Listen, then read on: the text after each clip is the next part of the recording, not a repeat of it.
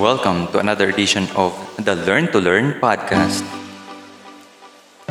a place where you'll learn the basics of effective learning in school and in life. Enjoy your listening experience as we give you practical advice as well as tips, tricks, and strategies in making yourself the best learner you can be. And now, please welcome your host, Mr. Alvin Andino. Hello and welcome to another episode of the Learn to Learn podcast. Maraming salamat sa pag-tune in sa podcast na ito. I hope you're all safe and healthy kung saan man kayo naroroon sa mga oras na ito. Noong episode 2, natalakay natin ang mga characteristics ng learners na kailangan ng ating bansa para mas maging maunlad ito. For today's episode naman, pag-uusapan natin ang mga paraan kung paano ba natin mai-improve ang ating learning o kung paano ba tayo magiging mga better learners sa panahon ngayon.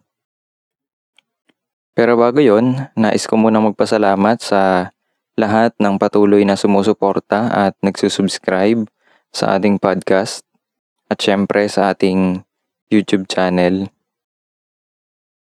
Kung interesado kayo sa mga contents about improving your abilities to learn at kung gusto ninyong malaman kung paano kayo makatutulong sa pag-improve din ng iba, just follow and subscribe to this podcast at sa ating YouTube channel, ang Ichiro A YouTube channel. Ilalagay ko na lang po ang link sa description ng episode na ito. This episode is dedicated to all learners na nasa modular distance learning. Sana ay makatulong ang episode na ito sa inyong pag-aaral at sana maging mas effective pa kayo sa inyong pag-aaral sa sitwasyon natin ngayon. Now, let us proceed with our episode. Ngayong araw ay tatalakayin natin ang 6 na laws of learning at kung paano ito makatutulong sa pag-develop ng effective na learners under the new normal. Number 1. Law of readiness. Mahalaga ang kahandaan sa pagkatuto. Hindi magkakaroon ng pagkatuto kung hindi ka handa. Ngayon, ano ba yung mga dapat ihanda? Siyempre, ihanda mo ang iyong sarili. Huwag ka munang mag-isip ng mga negatibong bagay tungkol sa paligid mo, maging sa hinaharap mong pag-aaral. Huwag mo munang isiping mahirap ang aralin. Pangalawa, ihanda mo ang iyong environment. I assume na kilala mo na ang iyong sarili kung paano ka mas matututo. Sa mas nakararami, mas effective ang learning kung malinis, tahimik at kaaya-aya ang paligid. Pangatlo, ihanda ang oras at panahon. Hindi mo kailangang magbabad masyado. Lalo ka lamang masasayangan ng oras kung ganon. I-schedule ang bawat aralin, mag-set ng maliliit at makatwirang mga goals sa bawat oras. Huwag din kakalimutang i-schedule ang pahinga. Makatutulong ito para ma-reset mo ang iyong mood para sa mga susunod na gawain. Number 2. Law of exercise. Ang paniniwala ng mga expert, the more we do things, the more we learn from it. Kaya nga may mga spelling drills sa English subject. Kaya may mga drills at word work sa mathematics. At kaya may oral recitation sa maraming subject kung saan paulit-ulit na sinasagot ang parehong mga tanong. Under the new normal, paano kaya ito?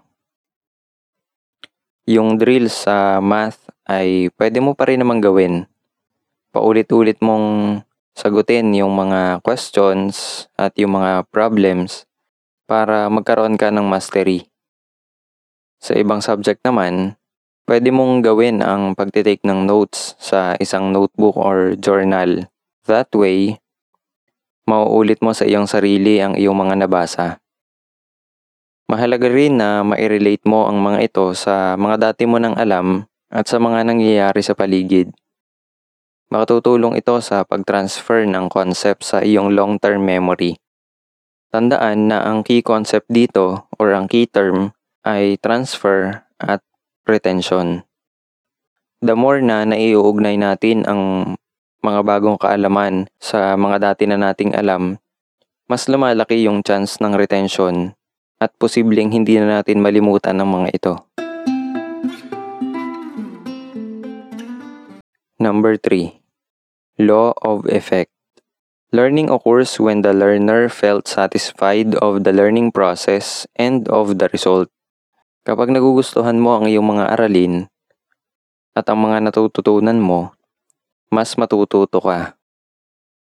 Kaya yung mga mahihilig sa math ay mas natututo sa subject na yon. Hindi dahil magaling sila, kundi dahil nakakaramdam sila ng satisfaction during and after na mag-solve sila ng mga math problems. Paano kung hindi mo interest ang isang subject? Paano ka mas magiging effective na learner? Mag-focus ka sa mga bagay na interesado ka. I-reward ang sarili sa mga bagay na gusto mo. Kagaya ko, ayaw ko noon na nagbabasa ng mahahabang text at nagsusulat ng mahahabang essays. So ang ginawa ko, pagkatapos ng isang mahirap na gawain, binibigyan ko ang sarili ko ng mga rewards. Gaya ng isang tasang matamis na kape o isang malamig na soft drinks or ice cream. Pwede ring bigyan mo ang sarili mo ng isang oras na pahinga. O kaya ay kalahating oras na pagtambay sa feed ng paborito mong artista. Sa mga ganitong paraan, matitrain mo ang iyong sarili na makahanap ng positibong bagay sa proseso ng pag-aaral at pagkatuto. At syempre, mahalagang matututunan mo rito ay ang pagkakaroon ng tamang disiplina sa pag-aaral. Puputulin muna natin yung ating discussion up to number 3 for this episode at i-reserve natin yung next 3 para dun sa susunod na episode para naman hindi tayo masyadong ma-overwhelmed sa mga information for today. Pero bago tayo magtapos, balikan muna natin muli yung 3 naunang laws of learning na tinalakay natin ngayon.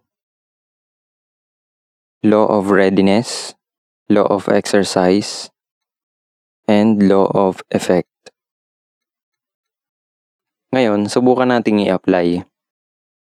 Naniniwala ka ba na ang 3 ito ay makatutulong sa'yo dahil mahalaga ito sa iyong pagkatuto? Kung oo yung sagot, nagpapakita yan ng readiness. Yung tanggap mo sa sarili mo kung bakit mahalaga na pag-aralan ng isang bagay. Ngayon, ulitin natin ulit ng 3 beses yung 3. Law of readiness, law of exercise, law of effect. Law of readiness, law of exercise, law of effect. Law of readiness, law of exercise, law of effect. Tapos, alalahanin mo kung paano mo nai-relate ang iyong sarili sa bawat isa. Yan yung law of exercise. Kung successful ka na matutunan ito, give yourself something as a reward. Yan naman ang law of effect.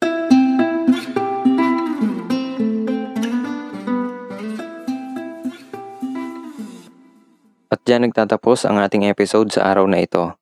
Sana ay may natutunan ka sa ating talakayan. If you want to know more about me and my works, just search Ichiro A on your preferred social media.